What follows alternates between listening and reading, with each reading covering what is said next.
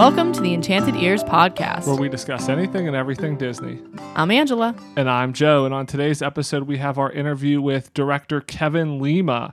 He directed Tarzan and Enchanted and a Goofy movie. It was a great interview. Had a great time talking with him. Yeah, it was fantastic. Yeah, I don't know. My lips don't work anymore. And yeah, it was a great interview. We had a great time talking with him, and we get a definitive answer to whether Belle is related to Jane from Tarzan. So it's coming from the director's mouth here. Definitively answers that question. So we'll have to stay tuned for that.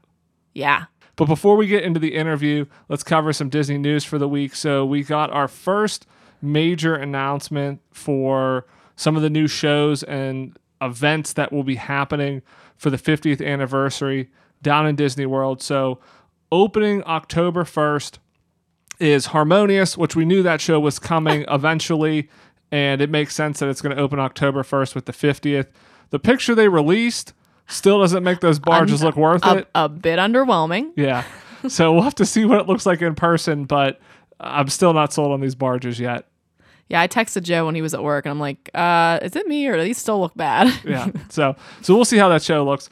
But kind of a surprise, and this was somewhat rumored, but this looks pretty incredible. Over at the Magic Kingdom, we're getting a new nighttime spectacular called Disney Enchantment. This looks so good. And this is going to basically be a projection mapping show that's going to do the castle, but all of Main Street as well. And it looks like, based on the artist rendition, it's going to be complete gold projections all along Main Street and the castle. So no word if this is going to replace Happily Ever After. Disney does mention in the press release that this will include fireworks and music and projection mapping. So it sounds like it could, or this could be something that they run before Happily Ever After, and they're still doing Happily Ever After, because I know that is a very popular show.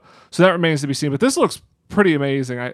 I'm very excited to see this. It looks so cool. It looks like almost like a gold travels down Main Street maybe and kind of splashes onto the castle. It just looks so magical, amazing. I mean, it's definitely going to change a little bit where you want to stand to watch the projection show, because I mean, it looks incredible. I can't wait to see it. Yeah, I do think Disney included Main Street, to your point there, exactly, because with increased crowds, everybody's trying to get so close to the castle, and if you're kind of back on Main Street, you don't have a great view. Now you could be lined up all of Main Street, and you're going to be a part of the show, and it's going to be great angles, and then you're going to want to go back different nights to see close to the castle, far away from the castle. So yeah, I think it helps with knowing that there's going to be a lot of people there wanting to see this show, that, hey, even if you're on Main Street, you're not going to get complaints that you couldn't see it. Right. So this is pretty exciting.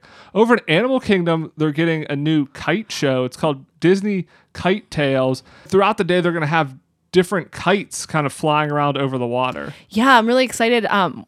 Whenever we checked out the press release, I didn't even realize that the kite that they show, it's Simba. So they have Simba, Zazu, and then also I'm sure that there are going to be other ones, but Baloo and King Louie were also named in the press release. So I'm really excited to see them, to see what they look like. They look really cool, and I'm excited to see what they do with them. Yeah, they mentioned that they're 30 feet long, and it looks like they're going to have people on like jet skis flying them around the amphitheater there. So this looks pretty cool. I think it'll be interesting. They'll just maybe have stuff throughout the day. It does seem like this was kind of like a cheap way to add some additional entertainment, because hey, we're not going to build a brand new nighttime show or anything for Animal Kingdom. Let's just throw some kites out there, and we'll have people ride around in jet skis. But it's still going to be great. I also see this to be a merch play. I could 100% sell see the them, kites? Yeah, making lesser kites that kids will buy and want, because they want to do something like what they saw. So this is incredible, and I'm sure Disney probably already has that in the wings. And Disney also announced that they are going to be having character sculptures, special golden character sculptures at the Magic Kingdom. So if you go to the Magic Kingdom, they have sculptures of Mickey and Minnie now, but they're doing the Disney Fab 50. And so they're going to have 50 characters in total across this series, and they're going to be across all 4 parks. But they made a mention that there's going to be surprising ways you'll be able to interact with them. So I'm not sure if, there's going to be something with maybe the new Genie app or the My Disney Experience app that's some sort of like augmented reality, or, if you talk to them, if they will respond to you. So that kind of remains to be seen, but there's going to be 50 sculptures and there's going to be some sort of interactivity with them. So that's really exciting. So a lot of good stuff. I mean, the first thing we've really heard about the 50th, it's coming up quick, but a lot of good stuff so far. Right. And then like I said, I think we're only getting started. It's, 18-month celebration. We know we're going to be getting new attractions, and I'm sure there'll be, more surprises along the way. Yeah, I'm excited to see what they do. And then over in movie news, they're doing a live action Snow White, which I didn't even realize this was in the works, but they announced they have cast Snow White, and it is going to be Rachel Zegler, and she's going to be Maria in Steven Spielberg's upcoming adaptation of West Side Story, which was supposed to come out last year, but with everything getting delayed, I believe it's coming out at some point this year. I think Christmas. I'm not 100% sure, but she's got the lead of Maria. That's kind of like her first major role. And so she's now going to be Snow White. And I think Snow White will be a good movie for live action because there's not a lot going on in the original animated movie. Like the Evil Queen doesn't have a huge role. It's a pretty basic story because that was kind of like the first movie they ever did. So I think there's a lot of room there to tell a new story. Kind of like how Maleficent is good because it's kind of a brand new story and it's not just a, word for word retelling like The Lion King or, even Aladdin to an extent. So I think they have a lot of room that can really play with this. So I think this will be a good live action one. Yeah, absolutely. And I think that they will be able to build out the characters a lot more and make it a lot more interesting and add some depth to Snow White. I know she definitely needs it from the movies and also the Seven Dwarfs. So I'm looking forward to see what they do with that and how they play with that and how they update the story. I mean, Rachel is Latina. So, I mean, that's a really cool spin that they've taken on it. They've updated it and made it more inclusive. So I think that they have a lot of room to make this story so much better than it was. Yeah, there's definitely a lot that you can update in this, just based on the original story. You wouldn't want to do that same story exactly today. There's a lot of areas you can modernize and really tell a similar tale, but in a new modern way. So I'm really excited to see where they go with this because I don't think it's just going to be, kind of a strict retelling of it. Yeah, excellent. And the last bit of Disney movie news is that Scarlett Johansson is actually announced to be producing the new Tower of Terror movie that will be coming out. Really excited to see that. I think that there were rumors that she was starring, but I know that the articles I'm looking at don't say that. So it's my guess that she probably will be. But and she's also will be working with Josh Cooley, who directed Toy Story 4. He will be writing the screenplay. So I'm excited to see it. Yeah, I have to imagine this is going to be a play off of the whole theme park universe that they're building on Disney Plus. They've announced that they're doing a Haunted Mansion movie. We have the Jungle Cruise coming out. We know they're making a whole universe of movies based on, Magic Kingdom attractions. And like you mentioned, the Society of Explorers and Adventurers is kind of a through line. So I don't think it's going to be based on like the Twilight Zone version. My bet would be that they could even go with the Tokyo Disney Sea version based on Hotel Hightower because that character is tied into the Society of Explorers and Adventurers. And I think it will go in that way to build it out into this connected universe of the Haunted Mansion and maybe the Jungle Cruise. And if they do, Big Thunder Mountain or something like that. So my guess is this is going to be something on Disney Plus as kind of this expanded universe they're building and not necessarily a theatrical release. But I could be wrong because again, with the Jungle Cruise, maybe that does really well and maybe they shift priorities and especially if you have Scarlett Johansson starring in it. Now again, no word on it, but you would think if she's producing, there's a good chance that she could be starring in it as well. She's a pretty big name, like like The Rock. So you could see that one being a theatrical release. But yeah, it would be interesting to see kind of where they take this story. Mm-hmm. All right, so let's get into our interview now with Kevin Lima. All right, we are excited to be joined today by Kevin Lima. Kevin has had a storied career with Disney, starting as an animator and moving on to direct movies like Tarzan, 102 Dalmatians, and Enchanted. Kevin, welcome to the show. Oh, it's nice to be here. Thanks for asking me. Want to kind of start off, in your early career, what caused you to decide to get started in animation and filmmaking in general? Oh boy, it's been something I wanted to do my entire life. I think you hear this a lot with people in animation. It's from the first time I can remember I was drawing. So that was really the root of it. I saw my mother, I don't remember this really, but my mother says we saw Jungle Book together. And at the end, all those names went by. And I said, "What's that?" And she said, "Well, those are the people who made the movie." And I said, "Well, I'm going to make that when I grow up." And here I am, making them. So that's how it all started. I had a grandmother who was really artistic, and she took me under her wing, and she really encouraged me to be an artist. In a Wow. time where I don't think a lot of people had, parents or grandparents who would encourage you to do that. It's like, how do you make money being an artist? It's impossible. Nobody makes money doing that. You have to do something else to make money and do that as a hobby. Right, the Well, whole starving artist. Yeah. Idea. yeah. That's a myth that's really been perpetuated. But my parents and my grandmother especially didn't do that. Well, I have to say, we to prep for this, we rented Enchanted last night because weirdly it's not on Disney Plus, I and know. it's just. I mean, how does your mother feel about your name not only being in the credits but being the first one that pops up in the credits? She was really proud of me. She was really, Yeah. really proud. Yeah. I think they could tell from a very early age that I just had this drive to make it happen for myself.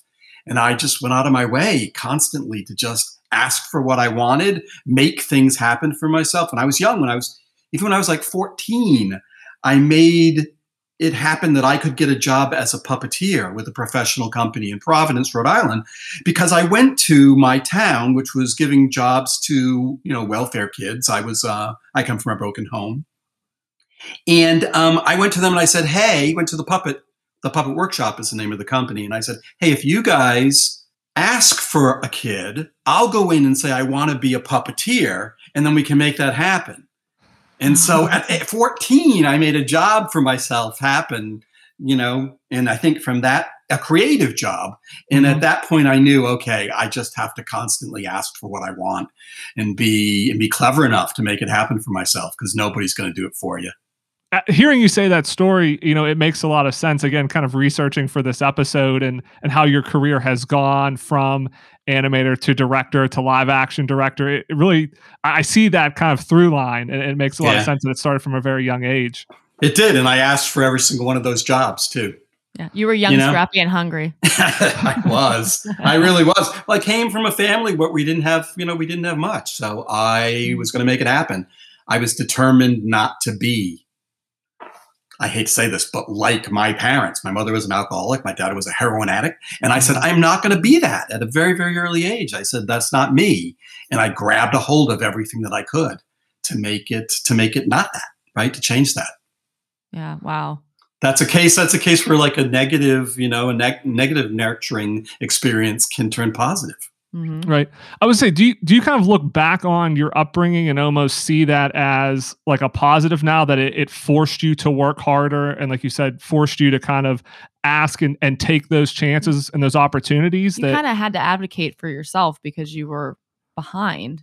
Yeah, I did. I do see it as a positive. And in fact, many years later, when Tarzan was being released, my dad reached out. It had been 25 years since I had seen him, and he reached out just as that movie was being released. And I thought to myself, would I be who I am today had this man been in my life all these years, right? And I think the answer is no. I would have been absolutely would have been a different person and had a different journey. So Wow. I guess in some ways, I mean, I'm not. It's odd to say I'm grateful, but it did shape me. And then, early in your career, I think once you graduated, you went to, I think it was Taiwan I did. or Thailand. So what kind of made you decide to do that? I mean, that's a pretty big jump to, go internationally for your first job like that to kick off your career. It's not really something you decide to do. It's something I had to do. Okay. Because when I went to Cal Arts, everyone went there, went to the California Institute of the Arts, thinking they were going to work at Disney.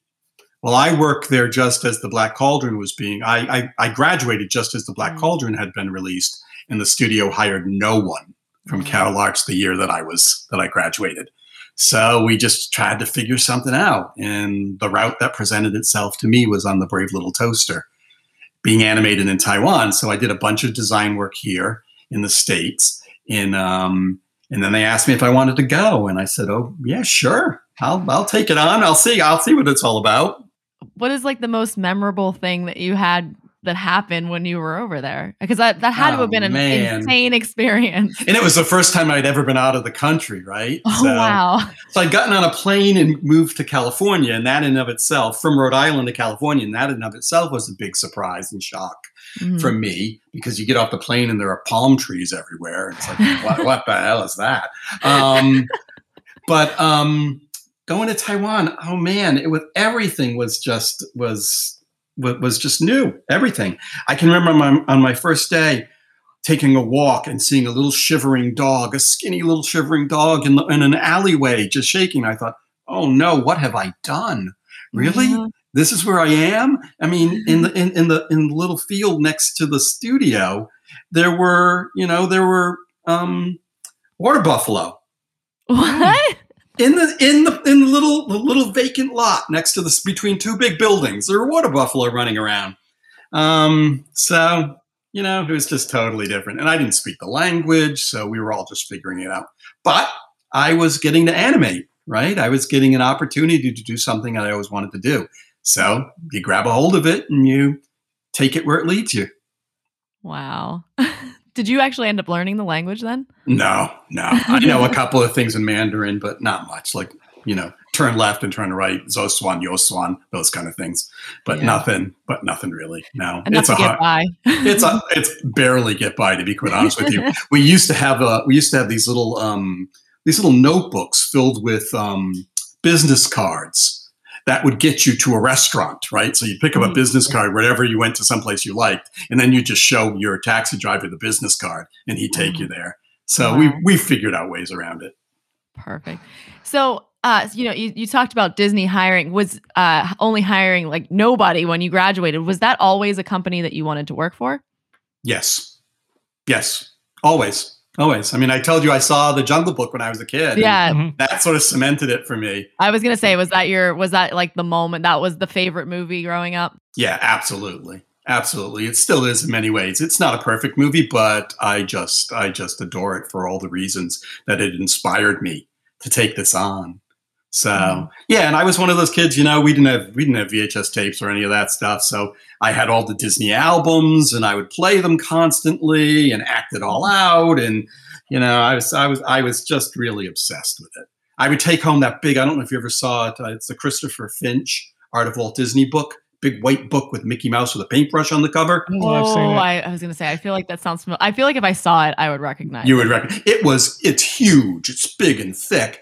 And I used to carry that book home from the public library, probably walk 2 miles home with that book. And I'd bring it back a week later, check it out again, carry it all the way home with me. And I would draw like all the characters out of the book. It was something. Was it in the snow with no shoes on uphill both ways too? Yes. Absolutely. And then so you ultimately did join Disney, and you came on in the 90s and kind of this reemergence of Disney animation and movies. What was that experience like joining the company at that time? So it's a company you've always wanted to work for. You kind of come on right as Disney's hitting its stride again. What was it like being there at that time? Well, it wasn't quite hitting its stride yet. I started in 1987. At Disney, and they had just finished The Great Mouse Detective. Okay. I was supposed to start as an animator on Oliver and Company, and they weren't quite ready yet. So I did a whole bunch of character design on A Little Mermaid. So a lot of those, all the fish and under the sea, the Kiss the Girl animals, all those extra animals I got to design just because they didn't have work for me yet, which was great. So I got to do all of that, which is great. So when I see bed sheets with all those characters on it, I can't help but stand proud. So it was just really the beginning of the Renaissance. We didn't know we were starting something. We thought we'll be lucky to eke out an existence. I mean, Black Cauldron, and then, Great Mouse Detective didn't do that great, and it did okay, but it wasn't great. We were hopeful for Oliver and Company, and it really didn't take off in a big way either. And it wasn't till really the release of The Little Mermaid where we started to think, oh, okay, we're a part of something here. There's something really happening. So it took some time, and we didn't think we were starting anything. It just sort of evolved. I always kind of wonder that, when you're in the moment, like, do you realize that it's something special, or is it not until, after the fact that you realize, yeah, we really did something great. So kind of, as you said, as you're just going through, you're just kind of hoping to get the next movie to be a little bit more successful. And you really didn't know it was happening until, probably well past. So you had a couple movies in. There's something about it when you're on it, as an artist, you get that kind of feeling in your body that this is something special. And I think we all knew that with The Little Mermaid. We felt like we were really hitting some storytelling strides, and the design work was better. The animation was better. And I think we felt it as it was growing through, I think we hit a little bit of a rough spot with The Rescuers Down Under, which I was a character designer on. And we thought, okay, I don't know if we're really going to, take that next step here. But then Beauty and the Beast started that bam, bam, bam, where we knew we hoped each movie was going to be better than the next.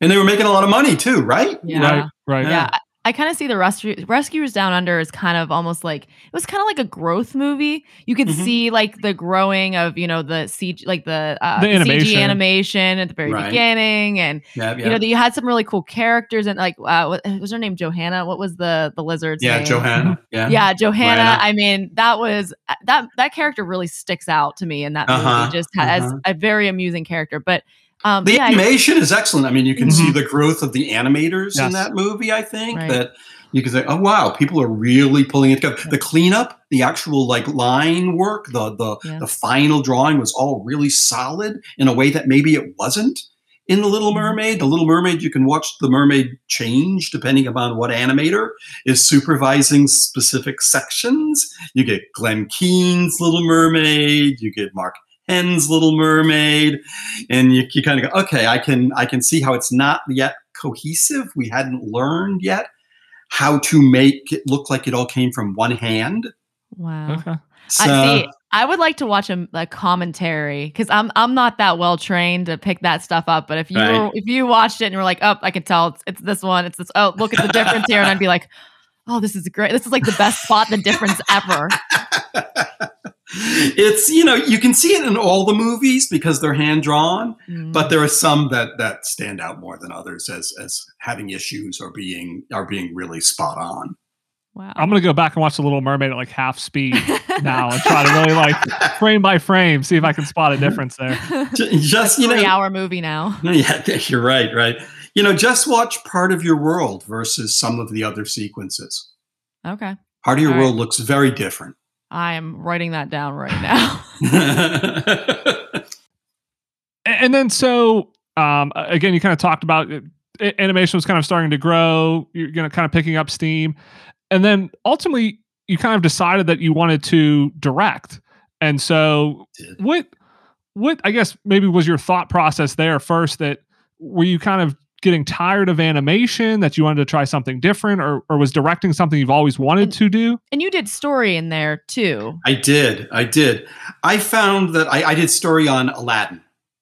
Okay. I was a storyboard. There you go. I was a storyboard artist. I'm wearing on a Aladdin. shirt for the listeners. So it really, I think, stems back to when I was a puppeteer, because when I worked with that company, you did everything. Mm-hmm. You built puppets, you wrote scripts, you improvised with the group, you built, you did everything. You directed. So when I went into sort of the machine, if we want to call it that, of animation, you get sort of squeezed down into only being able to do one thing. Mm. And I found that I was always itching to do more. So I moved around a lot. I was an animator on Oliver and Company and said, boy, I just can't sit behind a desk for 10 hours a day just working on this 1 second worth of, film. Yeah. So that really kind of drove me crazy. I realized I was a more social collaborator. And so then I went into the visual development department and went back to designing. So I designed characters on Rescuers Down Under, and then went into story on Aladdin. Again, I had to move. I just had to move on to something else. And I also did designs on Beauty and the Beast. So I did a lot of designs on the 3 objects. Okay. Yeah, Lumiere and Cogsworth. And at the end of Aladdin, I had done a little bit of theater. I went back and did some sort of community theater where I directed a production of Into the Woods and did a couple of other things, just because I wanted to make sure that I still had that drive to be a director, to be quite honest with you. Mm-hmm. And I thought if I wanted to be a director in animation, then I should gain a little bit more knowledge of working with actors. Okay. So I was totally collecting what I thought I needed in order to take that next step. And then I went in and asked if I could direct. And they said no. They basically said there's no room. We're planned out for the next, 6-7 years. Oh, wow. Okay. So we really can't push you up into this position because we just don't have space for you. So I left. Disney. Wow. Yeah, I just said I really want to do this, so I took it upon myself to go somewhere else. And I went to a smaller company called Hyperion Animation. Uh-huh. And at the time, they were doing something called Bebe's Kids. I don't know if you've heard of that animated film. No. And so I was developing things with them. And while I was there, I started doing some storyboards on a Goofy movie for Jerry Reese, who was the director of The Brave Little Toaster. So we had a connection. I did some storyboards, some freelance storyboards for him. And when Jerry decided he didn't want to direct the movie, I got asked. So Wow. And what was that experience like directing your first movie? What was it like? It's a very open-ended question. That's a very big question. Yes. Like, did you feel like you bit off more than you could chew? Did you? Yeah. At all different times felt different things. Mm. I at first felt like, a Goofy movie wasn't necessarily my dream project. I wasn't like, okay, I'm doing this as a way to take a step to become a director. It's an opportunity that's right in front of me. I should take it. But over the course of putting the movie together, I realized that I was really doing it for a different reason, was to work out all my demons, Mm-hmm. And it became a very personal story for me as we started to develop the script and storyboard. And I wanted to find a way to make it more human, to make Goofy a more relatable parent, and to create a dynamic there of discovery. And I realized ultimately that it was sort of the perfect, start, because I was able to connect to it emotionally on a deep, deep level. Yeah, and I mean the themes in that movie, they kind of touch on where Disney movies don't always have that like super deep thematic. I mean, they can be deep, but not like Pixar movies are a lot of times.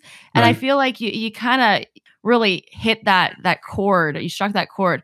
Do you feel like the movie was ahead of its time as far as that's concerned? I don't know if it was ahead of its time, but certainly it was trying to do something that Disney wasn't trying to do at that time, right? So it really wanted to be a contemporary story that spoke to, the time. And I think in doing that, it connected on a way for some people that maybe the fairy tale movies don't. Yeah. I do find those movies, though, deeply emotional. In some ways, The Lion King is very emotional. Oh yes. Trust me, that's my favorite movie. Is it? Oh, so it digs deep, but it still feels like it exists in a once upon a time, world, right? Mm-hmm. Whereas a Goofy movie was trying to be sort of contemporary, like a John Hughes movie, right, and speak to the kids of its time. And also their parents too. I mean, you watch it as a kid, you're like, oh my gosh, Goofy, back off. Like, he's so annoying. But then if you watch it as an adult, you're like, oh, he just wants to talk to you. Just listen. That's the great thing about the movie. And I think why it's lived on is because the kids who loved it way back when are now having kids. And so now they see a different side of something that they adored when they were young. And I don't think there's a lot of movies that allow that entrance point from two ends. Yeah. Yeah, definitely. And I was going to ask that, like, how has it been to kind of see the legacy of that movie over the past 25 years? Because when it came out, it wasn't very successful at the box True. office, but it's very much gained a cult following. And like you said, I think a lot of people that grew up watching that, I mean, I see a ton of memes on the internet. People were recreating the power line dance, during quarantine. And it's just kind of like exploded in a totally different way. Yeah, more so than any movie I've worked on, to be quite honest with you. It blows my mind how I've never seen I don't know the last time I saw a Tarzan shirt, but yeah, I've seen Powerline shirts places. Uh-huh. Yeah. It's really blown up. Yeah. I started to realize that something was really going on at the at D23 years ago when they had this. They had like a panel. I couldn't make it. I was off doing something else. But they had a panel, and they set it up in a tiny room, and they had to turn away about 400 people. Okay. Whoa. And it was at that moment that I thought, okay, there's something going on here. There's some surge. And then I went to the El Capitan in Hollywood, where they did I forget what it was, like a 20-year sort of screening. And I did the opening night, and it was like watching Rocky Horror Picture Show. The audience was so into it. They were screaming. They were repeating doing all the dialogue. They were singing all the songs, getting up and dancing. They came dressed as the characters. I mean, someone even came as Lester from Lester's Possum. Oh, wow. Made the whole big walk around character costume. Weren't you the voice of Lester? Was that? Yes, I am. Yeah, I am. And it's just because I did it in scratch dialogue and everybody laughed. So we kept it. So it's like, who's your favorite possum? That's me. Why so sad? I always try to put myself in the movie somewhere. It's just a little thrill for me. Oh wait, okay. Now you have me off on another tangent. It's completely unrelated. So you were Pip in Enchanted. Yeah. Tarzan. I do. I hate to say this, but I do a lot of. I don't do the Tarzan yell, but I do a lot of Tarzan's yelling in the movie. So like all those impassioned, like and things like that is all me. Nice. So, yeah.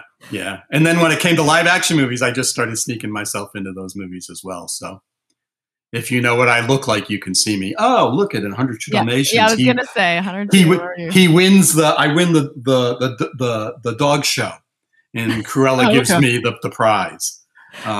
Those kinds of things. In Enchanted, I'm in a one little shot where what's her name? Narissa comes up through the manhole cover in New York, and all these people turn their heads. That's me. I'm one of those people. So it's just like little things. If you didn't know, It's the benefits of being the director, right? Well, we still have our rental. We might have to go back and check that scene out. You'll see me. I have hair, actually. Oh, so nice. You might not recognize it. So yeah, kind of moving to your next movie. So you did a Goofy movie. Yeah. You went to Tarzan after that. When you were done with the Goofy movie, were you thinking, like, was it a positive experience? Were you like looking forward to your next movie? Was Tarzan something you were thinking of, or was it like, hey, I need a break? Because like you said, it maybe wasn't your dream project to begin with. So right. No, I wanted to do another one. Okay. I thought, okay, it's what's next? How do I take another step as an artist, as a director? So I was thinking about that. The way Tarzan came along is one of the heads of the studio gave me the book and said, I was finishing a Goofy movie. He said, read this. I think it should be your next movie. And I read it, and I absolutely fell in love. And then I was told, oh, we're going to make this at a satellite studio up in Vancouver that we're going to set up. And my heart just sunk because I thought, oh boy, we could barely animate Goofy. How are we going to animate a naked man? One of the hardest things to animate, right, is the human body and muscles. Yeah. I thought, how are we going to do this? I don't think we can do it. And I was actually considering going and doing a movie somewhere else. That executive had left the studio at that point, and he was starting something else at another new studio. You can put all the pieces together and figure out who and what I'm talking about. And Michael Eisner came back to me and said, "Hey, we're going to make Tarzan at Feature Animation. Do you want to do it there?" Yes. So then I knew, okay, I have to do this. I absolutely have to do this. Yeah. And I fought to direct it alone, but they said, we don't do that here. You have to have a partner. and I reached into my friend group, and Chris Buck, who I directed the movie with, was my supervising animator. Many, many years ago, when I was a senior at Cal Arts, I worked on a project called Sport Goofy. And he was my supervising animator, and we got along really, really well. We had really like sensibilities, and I asked him if he'd direct it with me. And he wasn't sure at first. He was like, I don't know. Nobody wants to see a movie about Tarzan. That's what he actually said. Oh, and wow. He finally agreed to take it on, and we went on that adventure. Wow. Now, what was that experience like? Because you mentioned, Goofy movie, that was kind of done under, I think it was like the TV or, satellite studios versus, now feature animation where, it's a different quality, different style. I mean, was it kind of like a whole, eye-opening experience, or was it still, pretty similar? It was a different experience. I find that every movie I've worked on is a totally different experience, and you have to look at it that way. The dynamics were different, right? Goofy movie was produced at the French studio, and they had done the DuckTales movie and a couple of other television shows at that time. And they were scrappy, right? And they wanted it desperately. They just wanted it so desperately. So they were willing to really just go and make anything happen. You go to Disney Feature Animation, and there, that's like working with, 200 Robert De Niro's, right? Because they're all at the top of their game, absolutely at the top. So it's a different dynamic, and you find that you have to evolve as a director to understand the group that you're working with, understand them as a group, understand them as individuals. And, working with an animator is like working with an actor, and you got to look at them each separately and, take some time to figure out who they are and what they need from you as a director. And so it was a very different circumstance. So I never thought of it like this, but so it's kind of like you were working with kind of your people that don't necessarily have like the natural talent. I hate to say like with air quotes, but and so they were like maybe willing to work. Unproven skills, right? So they have some of them were so incredibly talented, but they hadn't really done that kind of work before. Mm-hmm. Right. And so they were willing to work harder almost maybe sometimes at points. And then you have the studs that are like, I'm wonderful.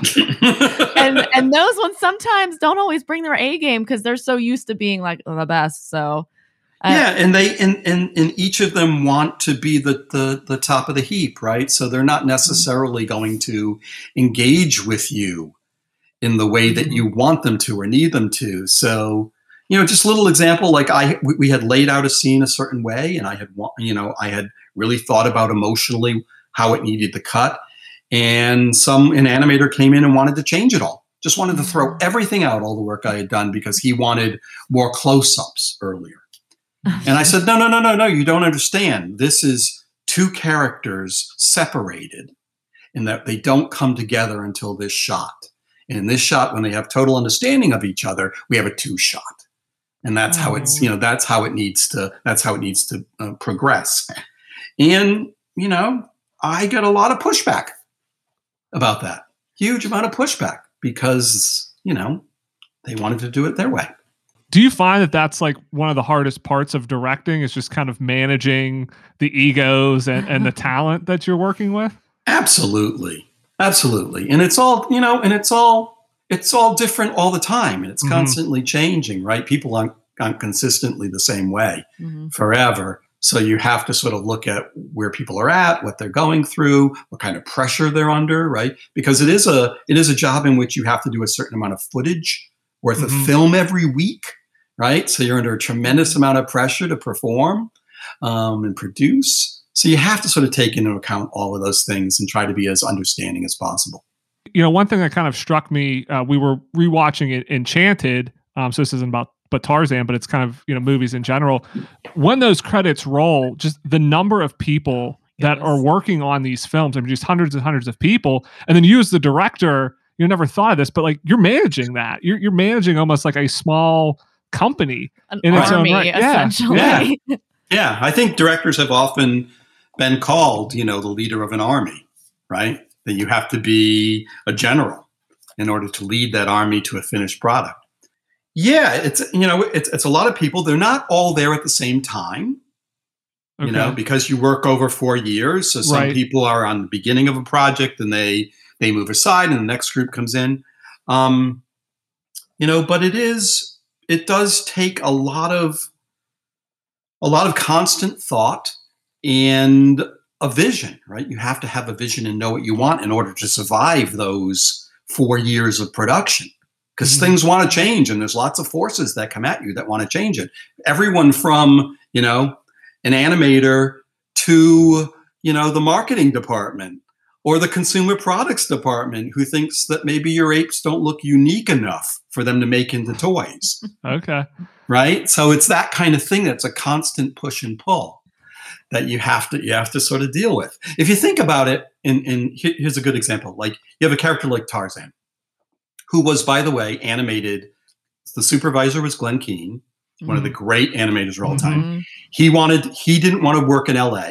So we said, how about if you work in France, because the French studio I'd worked with was now part of Disney Feature Animation. Okay. How about if you work in France and you do all of Tarzan in France?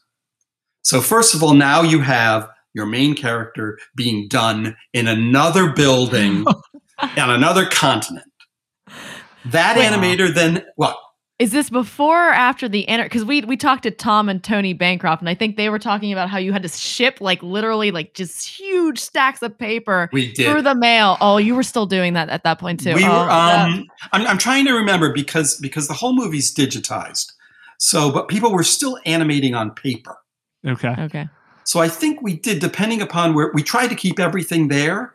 So all of Tarzan could be done in one place. But if Tarzan shared a scene with another character, like with Jane, Tarzan would be animated and then all that paper would be shipped to the United States. And then Jane would work with, the animator on Jane would work with that thing. But then, okay, so you have one supervisor on Tarzan in another country. Then you have 14 animators underneath that one animator who are all animating Tarzan. And they're not in the same country? No. All those people are in the same country. Okay. Don't have I was having a retrospective heart attack for you. But if you think about it, none of those people draw the same. Yeah. And yet they have to all create one character, the illusion of one character, so that when you watch it, you don't say, hey, that seems like a totally different character to me. It has to all live and breathe as one character. So that's one of the real, I wouldn't say specialties, but it's one of the things that a director of animation has to concern themselves with. How do I get 20 people to animate a single character in a specific way, as opposed to directing one actor on set, oh my gosh, who is always going to be that actor, right? No matter what. Yeah. So how do you go about doing that? Let's say your head's exploding. Yeah, they're like lots of different ways. Your supervisor is your key, right? So your supervisor is the one who is making sure and working with all of those animators. You do certain things like we shot live action reference, right? So there would be footage to work from that all the animators could look at and understand, oh, I get it. This is how he walks on his knuckles. This is how he might scratch his cheek, because we've gone through some of that. The other thing is that, you get a handout from your director, right? So that's always it's always funneling through one person.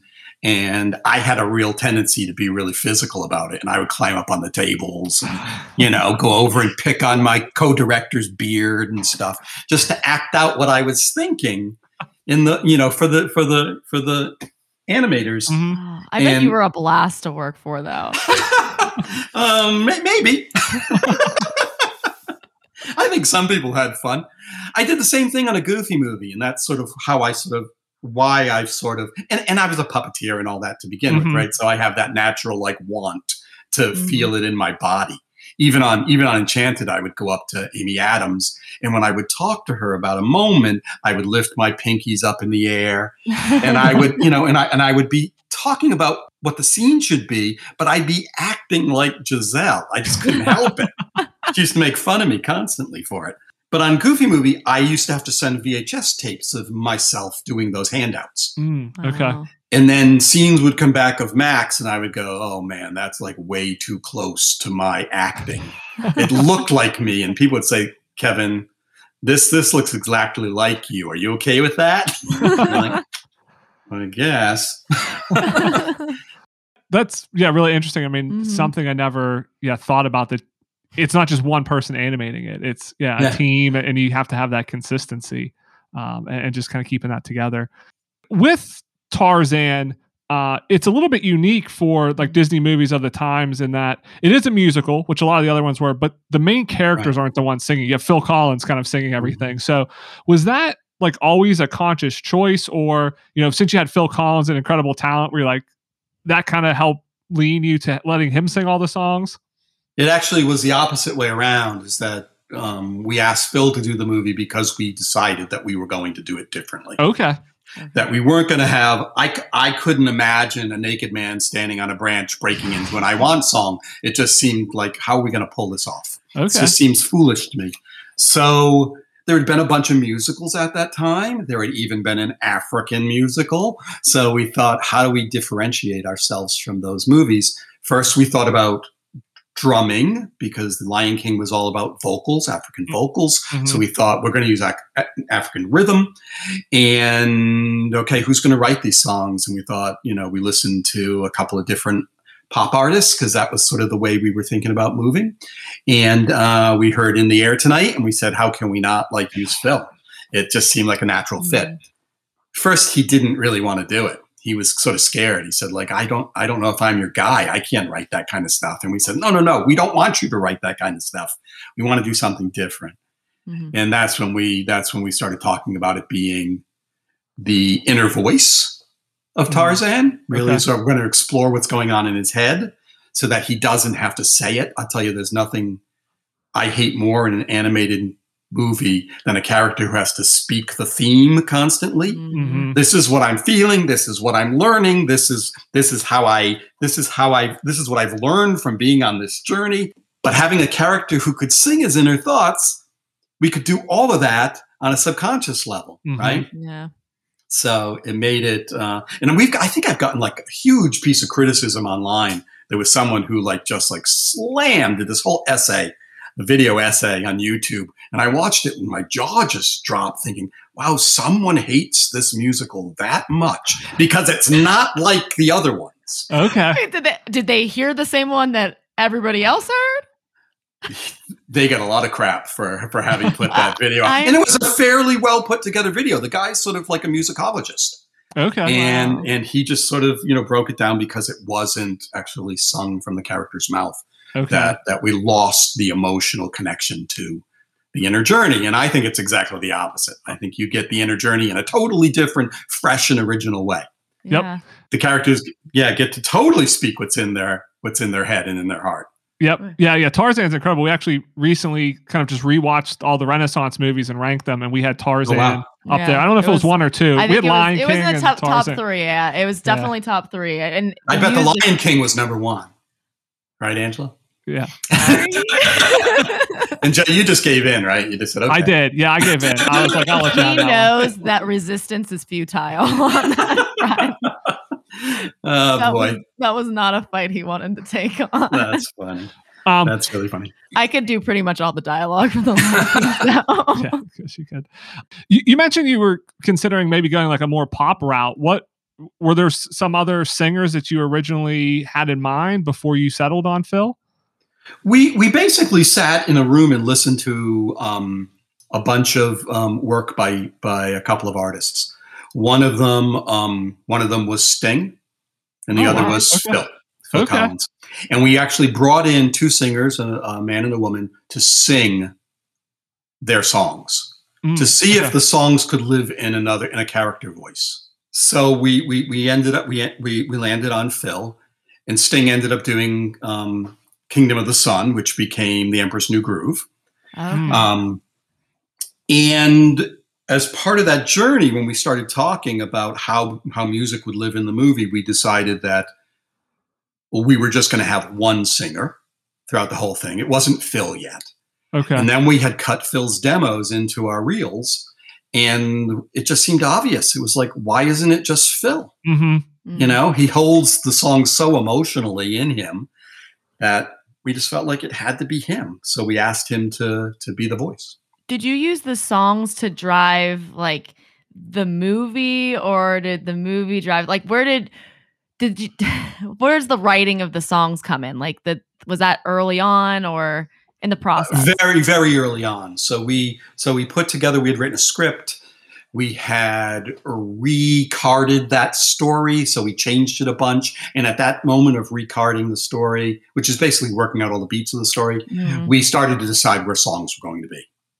Okay. And so when Phil came in, we said, here, we think there's a song. We pitched the whole movie. We think there's a song here. We think there's a song here. We think there's a growing montage in which he gains his skills. We think there's a song when he meets the humans in which he's trying to figure out how he fits in this new world. The hardest song was probably the opening number. It was probably the last song we pulled together. We tried many, many different ways to make that happen.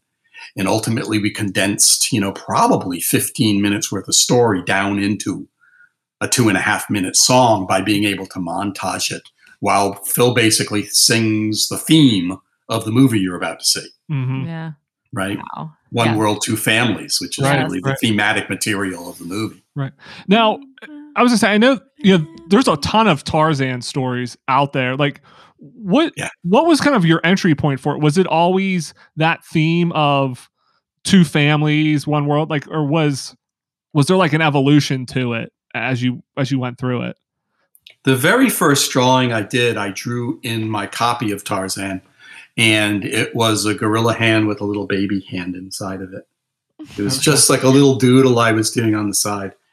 And it ended up being, for me, what the movie was all about, right? Mm-hmm. Is that family can happen anywhere, and that it isn't the family that you're necessarily born into. It's the family that you make. Mm-hmm.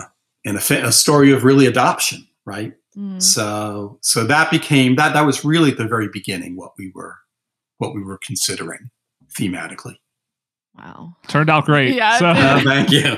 Thanks. I mean, that's one. Really proud of that movie. Yeah, it's a really tear jerker of a movie. Right? Again, it has all these themes about fathers and sons, and goes back to touching upon what I was living.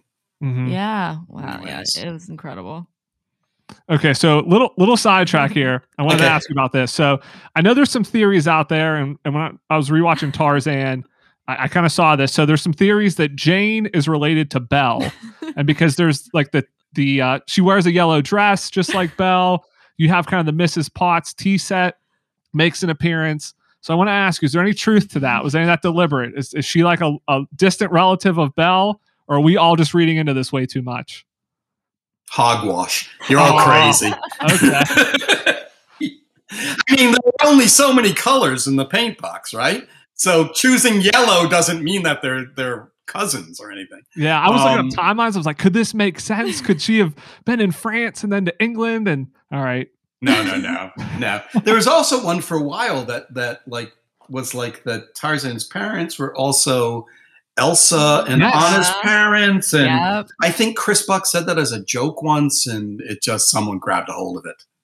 So, right, that they were the ones they get killed at sea, right? Yeah, they got the shipwreck and everything, and and Anna Elsa wouldn't know that they had a baby while they're on the boat and all this stuff, right? Yeah. Right. I think Frozen 2 kind of squashed that one where we found out they died at sea. I think after Frozen, people were like, oh, they could have been out there. So. All right. Well, I'm still holding that Jane may be related to Belle. I'm still holding on to that one. The man himself telling you no, and you're still holding on to it. I can't stop you from. You can't direct some people. You can't. All right. So I want to move on to live action. So after Tarzan, you move into live action. I think your first movie was 102 Dalmatians. Right. With Glenn Close, she was in Tarzan, 102 Dalmatians. Was that something, again, was it like you wanted a change of pace? You wanted to try live action? Or was it just an opportunity you saw and said, hey, let me take it and try? Or you say there's just one actor and they don't have to, they're not multiple actors that we have to make all look the same. Well, that was one of the things that I thought would have been good about it. But with the whole idea of divide and conquer, it doesn't necessarily work out that way. Because when you have multiple people all doing one thing, you can usually get your way. But when one person, they can hold you hostage. It all happened because Glenn Close, I was directing Glenn Close on Tarzan, and she said, you direct more like a live action director than an animation director. Mm-hmm. And she said, have you ever thought about doing live action? And I just said, yes, absolutely. And when Tarzan was done, I told the folks, it sort of planted this little seed in my head. And I told my bosses that I was going to go on and try to do a live action movie. And it just so happened that the head of animation then became the head of live action. And Glenn Close said, what about Kevin? Because they had lost their director on 102, like 3 months before it was going before cameras. And they asked me to do it. So I foolishly dove in with 3 months of prep, which was unheard of. So I just grabbed a hold of a moving train and tried to learn the best I could, because it is a different medium, right? You are making a movie in a different manner, and tried to figure it out. So you mentioned Glenn Close said you kind of direct more like live action. Like, what are some of those like differences and complexities of live action versus animation? And was there any one that you were surprised by that you like kind of weren't expecting, jumping into live action?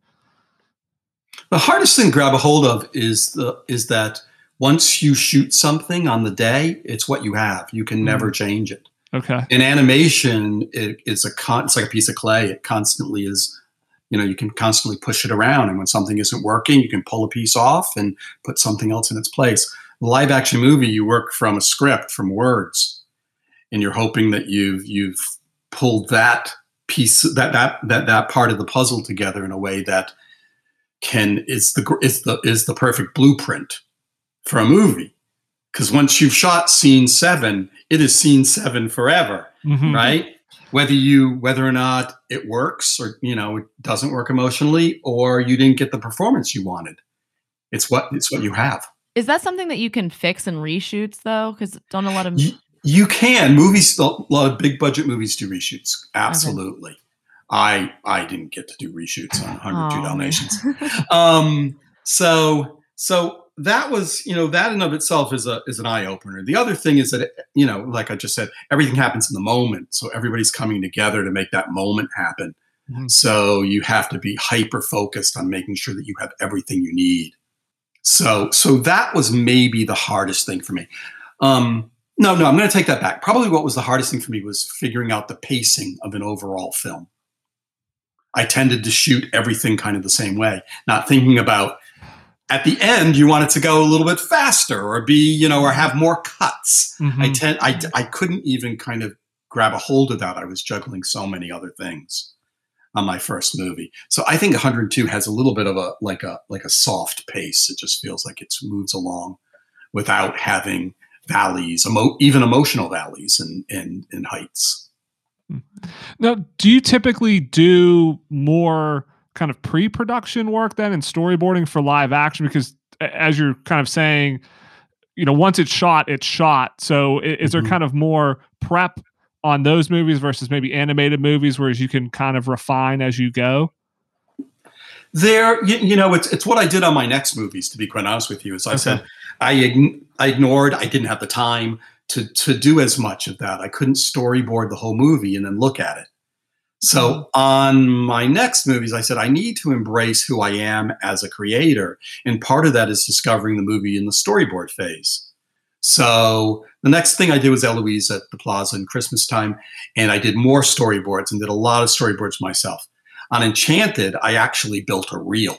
I did storyboards for the whole movie, put them on film, did a temp track with the actors, and looked at it to make sure that it was all working and had a ground zero.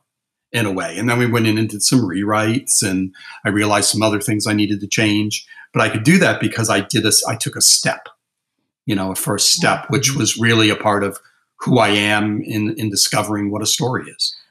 I think that there's a lot to be said because, there's a storied, tumultuous beginning to Enchanted. It was in pre-production for like 7 years or something. The script was rewritten and written again many times. I mean, from what we've heard from you, you were definitely the guy. You're the guy that say, I'm going to make this happen, and it's going to happen. So how did that story kind of change and develop over time to the point where it was actually suitable for Disney? Right.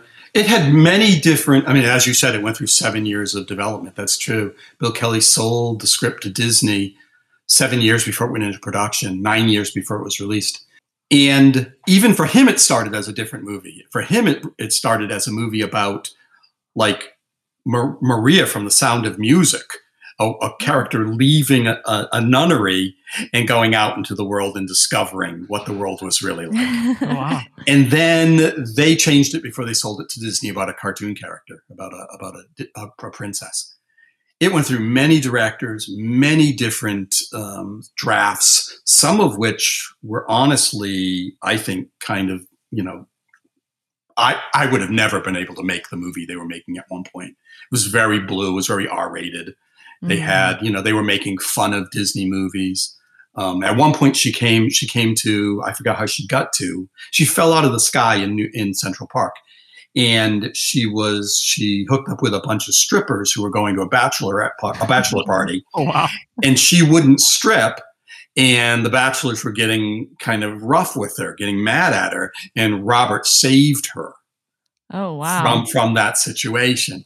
So it was much more kind of, much different movie. Yeah. Yeah.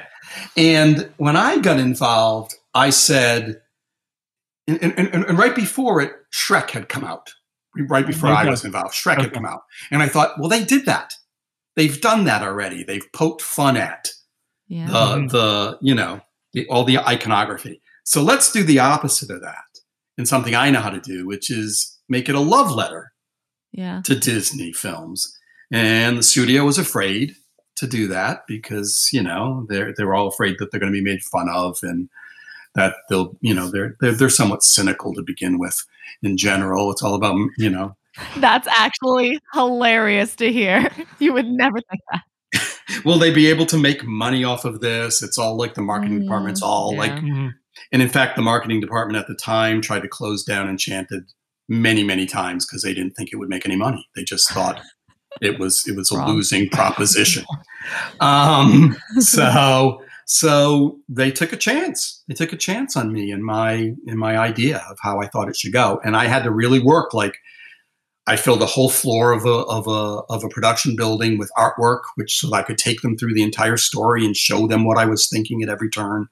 To the point where honestly, they didn't even want to hire Amy Adams because she wasn't a star. They said, we want a star. This has to be bankable because they were still afraid of not making their money back. But I showed them the screen test, Amy's screen test, and it was undeniable that she had to be this character. Mm-hmm. Yeah. She was born for it. And this was before Junebug had been released or any of that. So nobody really knew who she was. And they took some chances.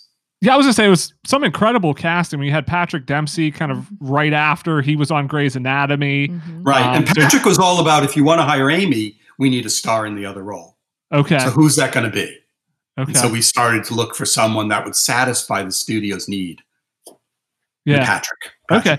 Yeah. And James Marsden. Yeah. And James with like Marsden, Amy Adams. Yeah. Like you said, she was kind of undiscovered at the time. And I mean, were you always like looking for someone in that role that was kind of like, not like a big name star, that was somebody, kind of like a fresh face that maybe could bring more authenticity to the role, as kind of this, fish out of water type story, because it's all kind of new to them, as well. Yeah, it was really about someone who could embody the character without making fun of the character. Okay. Mm-hmm. That's what I wanted, was a deep level of honesty and commitment. And when Amy came into the room, I was sick that day. I think I had like 103 temperature, but showed up anyway. Stupid of me. I've been doing that since I was like a kid, going to school with fevers and stuff. So I didn't want to miss a day of school. And I forgot I was sick. Wow. Truly. Wow. For it was supposed to be a 5-minute audition. It became a 20-minute audition, and I forgot I was sick. And I just walked out of there saying, I don't need to see anybody else. I know it has to be Amy. Wow. Did you look at many other people for the role? Like, did the studio? Okay. Yes. Yeah. We saw a lot of people, both people who are well known and aren't. Okay. I think that, I mean, when we watched the movie, we both said last night, we were just like, this is an incredibly written movie. I mean, it is so well done, and everything, like, it really does whisk you away, and it does such a great job of both, I feel like there is kind of like a little bit of a poking fun at it, but at the same time, there is a lot of, like a love letter, like you were saying, to, everything that Disney has done thus far with, it finds a really interesting way of kind of tying it all together with a nice bow. And it is really, really, maybe one of the best they've ever had, and they've had some bangers. Oh, thank you. That's really nice to hear. I worked really hard on it. I knew that it was the culmination of everything that I wanted to do, right? It has animation and live action. It's a love letter to Disney, which is a studio I wanted to work for my entire life. So I knew I had to give it my all. And I knew I had to make it for all of those people who love Disney the way I did. Yeah. I did, right? And that's how it was going to succeed. And was it difficult to kind of like walk that line of writing the love letter, but also kind of parodying it? Like, was that, I know you said that they were kind of skeptical of that. So Right. They were. I found it easy. It was just who I am, right? So it was an easy line to walk. Everybody says that, that they say that exact thing. You threaded such a fine needlehead with this one. You walk that line perfectly, but it was just, I knew what it had to be in my gut. Yeah. Right. And I just embraced them. I made the movie that I'd want to see. What's your favorite Easter egg from? Oh boy. Oh boy. There's so many. I'm sure I'll tell you one and then it will totally change. From the beginning of being involved, I sort of started to talk about those three basic movies, those three princess movies that we were going to emulate, Snow White, Cinderella, and Sleeping Beauty, as being sort of where the touchstones that we were going to keep going back to. And so I think one of my favorites is when that troll in the beginning, he's wearing that little loincloth that has each of their costumes on it.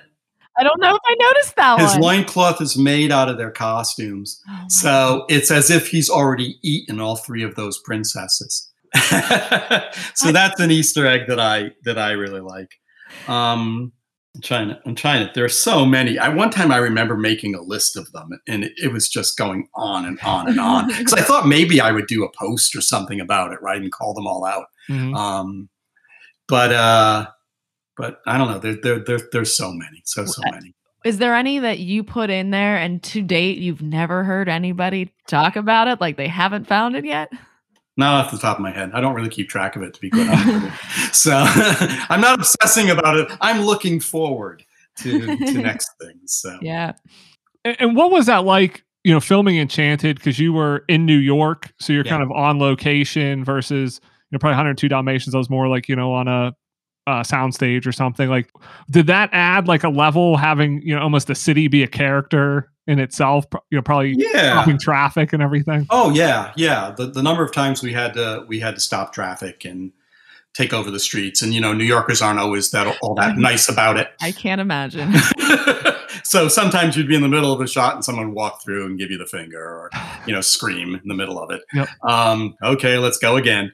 Or even having fans. When we were doing That's How You Know in Central Park, the fans would just be like screaming for him.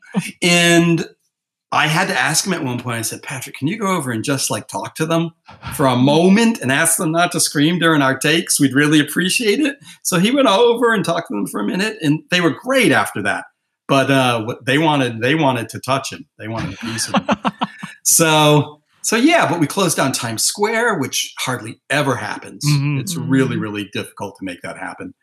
And I'm doing things like making Amy climb out of a sewer, the sewer, and that's an actual sewer. Oh, So is we it had really? Wow. So we had to go in and build this whole thing so that she wouldn't be like, rubbing up against the In the gross sewer. Oh, wow. sewer and stuff like that.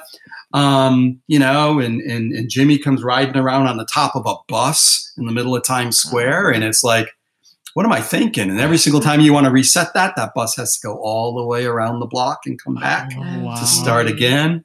Yeah. So it was an adventure, but I'll tell you, we had a great group that made everything I asked for happen. So I'm grateful for people wanting to be a part of that. Mm-hmm. Yeah, it seemed like the atmosphere that you created, because I mean, just everything that came across on camera just seemed like it was just loads of fun. Just It's not like we didn't have our bad days. Oh, I'm sure.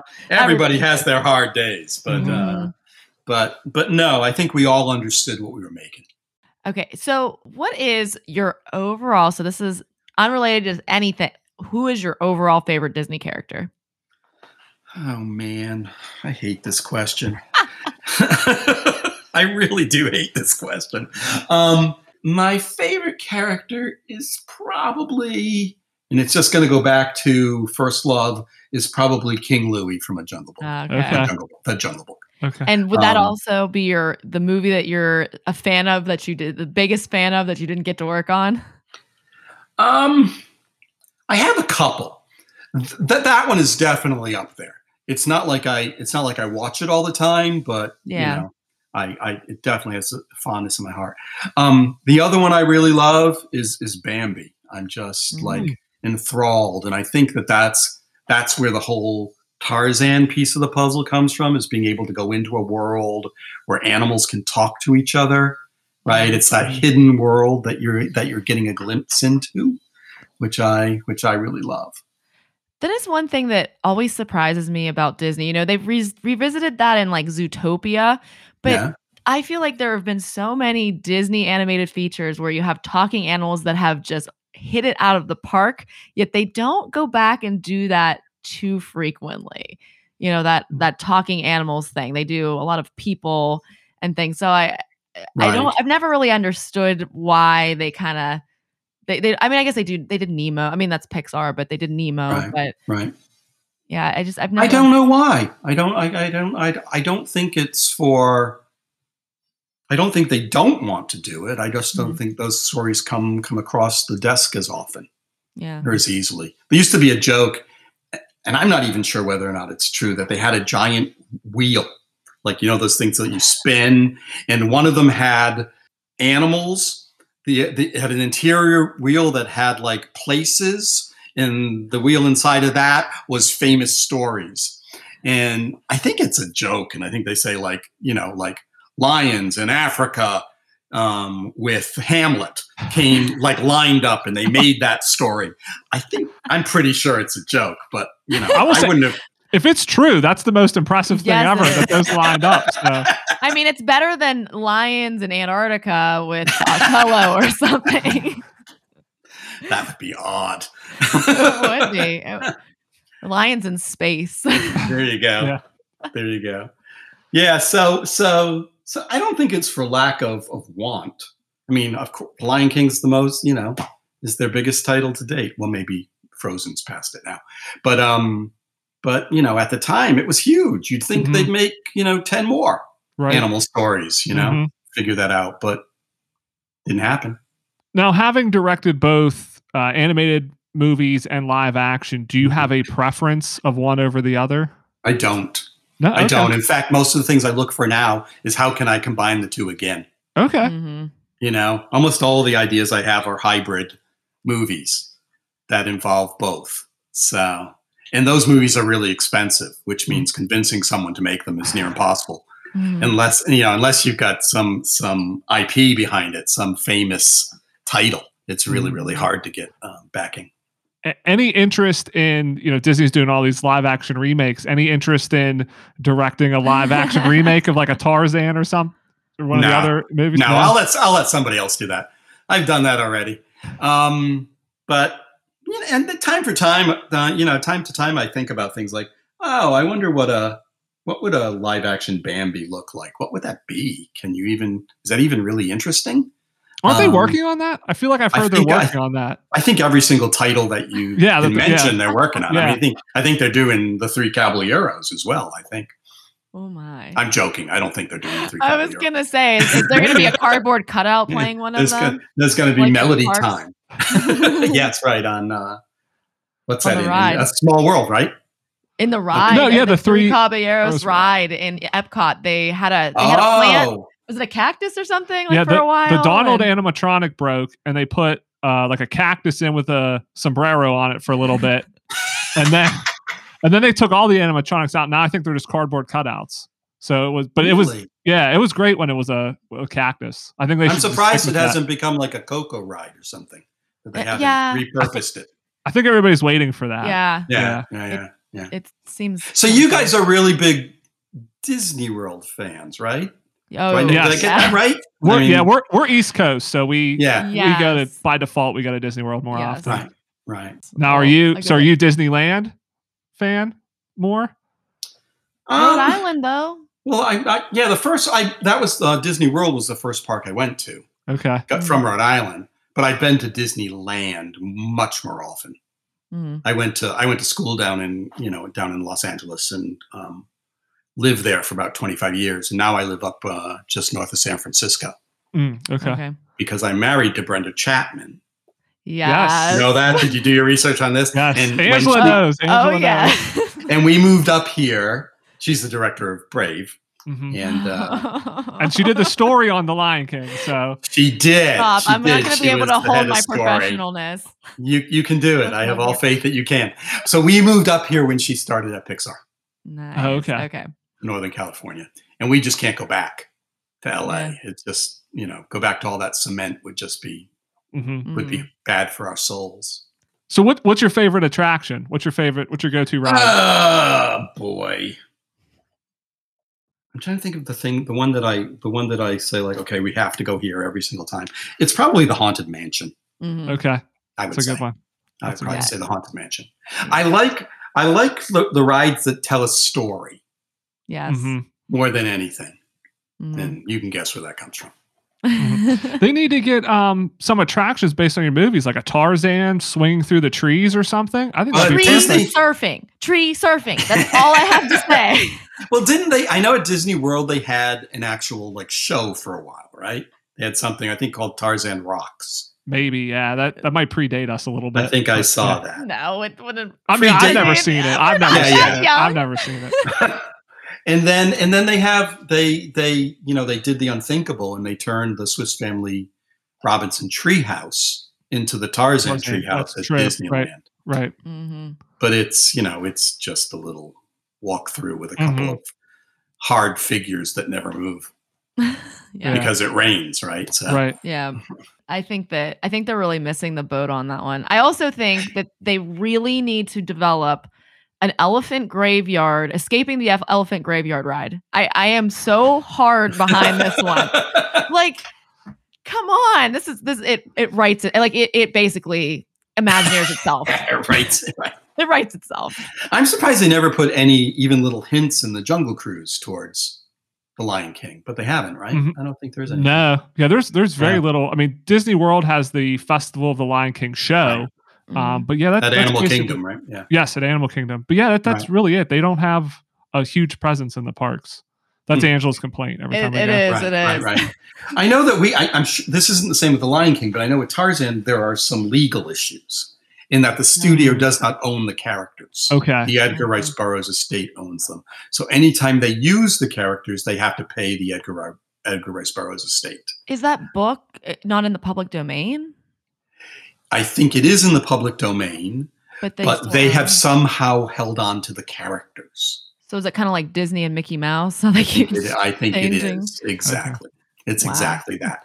So that's why you never see Tarzan characters with other Disney characters, because in the contract, they're not allowed to share the same space because the Tarzan characters are not Disney characters. Huh. Interesting. It's a very complicated legal Mhm. contract that I don't think they'd ever enter into again. Yeah. Right. Yeah. That's Yeah, they have crazy. so much IP of their own. They don't need to. They at this don't need point. any of that. Yeah. I'm a little surprised that I don't see Giselle more often. I at was the thinking that park. as well. Yeah. I've seen her. I've seen photos of her there, but you don't see her, and I don't know what that has to do with. I know that they did not buy Amy's likeness. Disney Okay. did not buy her likeness. Well, maybe with the sequel that they're working on Maybe. now, maybe Yeah. we'll see that more. Maybe. So, what do you think about that they're making a sequel now? I think good luck to them, right? I really can't. I don't wish anybody ill will Mhm. with it. I do wish I were a part of it, but that's just not the way it's turned out. So I would think that they would consult the director. I don't know. It's just if you look at the history of sequels, though, most of them are made by different directors. That's true. Yeah. Yeah. Almost all of them are. So I only hope that they honor the characters, Mhm. yeah. right? That they hold on to who they are and honor how their story will move forward. Pixar's done an excellent job, I think, with the Toy Story movies in Yes. honoring those characters. They don't try to rewrite those characters' histories. Yeah, Yep. and they develop them throughout the movies. Right, which right. is- They continually grow and change, right? Mhm. Yeah, that's great. yeah. Yeah, I think the good thing with the sequel is it's like you said, it's continuing the story. We're getting more original as opposed to let's just recreate all the old movies, and Mhm. kind of rehash stuff. So Right, right. yeah, it'll be interesting to see how that one turns out. So Yeah, yeah. I'll be crying that day. we'll get you out of here on a few more questions here, but Yeah. you've had a great career. You've done a little bit of everything, I think, in filmmaking. Any advice for someone looking to get into filmmaking, or how to deal with kind of that adversity as they move through the industry? I think it's a combination of grit, of having the ability to keep going, and doing things. Like don't ask someone to give you something, prove that you can do it. Mhm. I think in filmmaking, we all now, I wish I had a phone movie camera that I could hold in my hand every day, right? So Mhm. you can make a movie. Anybody can make a movie now. Mhm. Right. For me to make a movie when I was a kid was incredibly expensive, Yeah. right? And you had to have all this equipment and get everything developed. Just couldn't do it. So I found other ways, like doing puppets. But I would say do it. Prove to the world that you're worthy of it. Don't wait for it to be gifted to you. Mhm. And then go out and look for opportunities. Go out and ask for your chance. I mean, I've gotten almost everything in my life because I've asked for it. Because I've stepped up and said, "Hey, now I want to do this. What about that?" "Well, Kevin, I don't know if you can." "No, I'm going to go and try to do that." Yeah. And it's, for the most part, worked out. Yeah, that's great advice. I mean, like you said, even if it's a no at first, go and maybe go try something different. Like you directed community theater, or, you went to Right. Taiwan and you started and you kind of proved yourself and you built that resume. Then when you came back, you kind of proved you had those skills, and it's Yeah. a lesson in hustle. perseverance. Yeah. Yeah. I remember feeling very vindicated by the executives at Disney when I was asked to do a Goofy movie. Said we never should have let him go, Oh, okay. nice. and that felt nice. That in Mhm. going, Yeah. it helped someone recognize who I was Mm-hmm. and that I was Wow. worth something, right? That's a high compliment there. So only in the leaving Mhm. was I given that compliment, though. Right. Standing up for Mhm. myself and taking that next step Right. for myself. Yeah. Right. Yeah. Taking those chances that Yeah, absolutely. definitely. And what projects are you working on coming up? I think you have your own production company now. I do. Does it Brenda and have- I started our own company 3 years ago. We started it at Fox when Fox was trying to make start a family division. Okay. And then Fox gets bought by Disney. So we've ended up back in the fold. That's great. But we've been developing movies, and we've set up a couple of things. We have a big Christmas limited mini series at Netflix that we're doing, which we're developing right now. It's with Bill Kelly, the writer of Enchanted. Oh, he and I are writing that together. We just set up a project at Paramount Players about a gender fluid kid who wants to have their quinceanera. Wow. Yeah, and that's going to be a big musical. That's we're looking to do a big Latin Mamma Mia kind of musical. Oh wow! Oh, that'll be great. Yeah, and we're constantly developing things. Constantly, we're out with a project right now. We've got like 5 other projects that we're working on. I tend to want to make everything into a musical, which drives Brenda crazy because Brenda would rather have none of them be musicals. I think she's worked on too many musicals. So we're busy and we're excited and just keep trying. Just keep. I've had I think you can probably tell from my resume that there's been a bunch of years here where things have almost happened, like been on set ready to say action, and the movie all falls apart at the last minute. Wow. And that's happened a couple of times. I spent 2.5 years on a big Bollywood musical at DreamWorks Animation. No. Yes. That's what we need. We need this. It was great. I'll have to say it was just amazing. And because of the sale of the studio, they folded 7, 8 projects. They just folded them all up. My project was like a month away from going into animation. And is this something that you could now? It's gone. It's gone. I've tried. Yeah. A.R. Rahman was writing the music, the big Indian composer, and Stephen Schwartz of Wicked was writing the lyrics. No. Oh, wow. Yes, That was great. It was big. It was really great. No. It was really great. But that happened a bunch of times over the last 10 years. And so part of Brenda and I starting our own company was really about owning our material. Yeah. Okay. Right. So I didn't own Monkeys of Mumbai. So I had no right to it Yeah. at the end of the day. And I worked 2.5 years on that. And it's just gone. It's gone. Wow. It's been written off on the taxes. Oh, okay. Right? So it's dead. It's just dead. It's at DreamWorks. Nobody. It's at Okay. DreamWorks. But they're not doing anything with it. They're just No. You're going to start a petition to DreamWorks. I am. I even at one point I was putting a whole bunch of artwork on Twitter. I think that's probably how you found me on Twitter. And I was putting a bunch of artwork from the movie, and Universal, who now owns DreamWorks, came in and made me take down all the art. Oh wow! Oh my gosh, that is crazy. Yeah. That is something I didn't really think about it, but I feel like there's so much. I think that there's so much of the, like Bollywood that it's just so spectacular, and to think that we don't have any real representations in, like that's more accessible to. So it's like to a Western audience. Yeah, that is a niche that is unfilled that could very easily become a thing. Like right. So, no, I agree, and I've been racking my brain to think of another way in. That has to be incredibly frustrating, though. It is. It's heartbreaking. It's heartbreaking to step right up to the edge of getting something made and having it taken away. But again, I just have to rely upon the grit of picking myself up again and investing in my own creativity. And that's what it's a lot for me now. It's the journey of creation that I find incredibly rewarding, but it sure would be nice to have something to share with the world. Mm-hmm. Yeah. So do you plan on like directing some of these films, or are you kind of taking more from, again, the kind of the production creation side, idea generation? No, the idea is that I would direct. Okay. We're developing movies that I could direct. Okay. And if for some, if we have great luck and 2 things happen at the same time, then I will step aside and just produce that movie and someone else will take it on. Well, that's great. I say looking forward to what you have, coming out with. Thanks.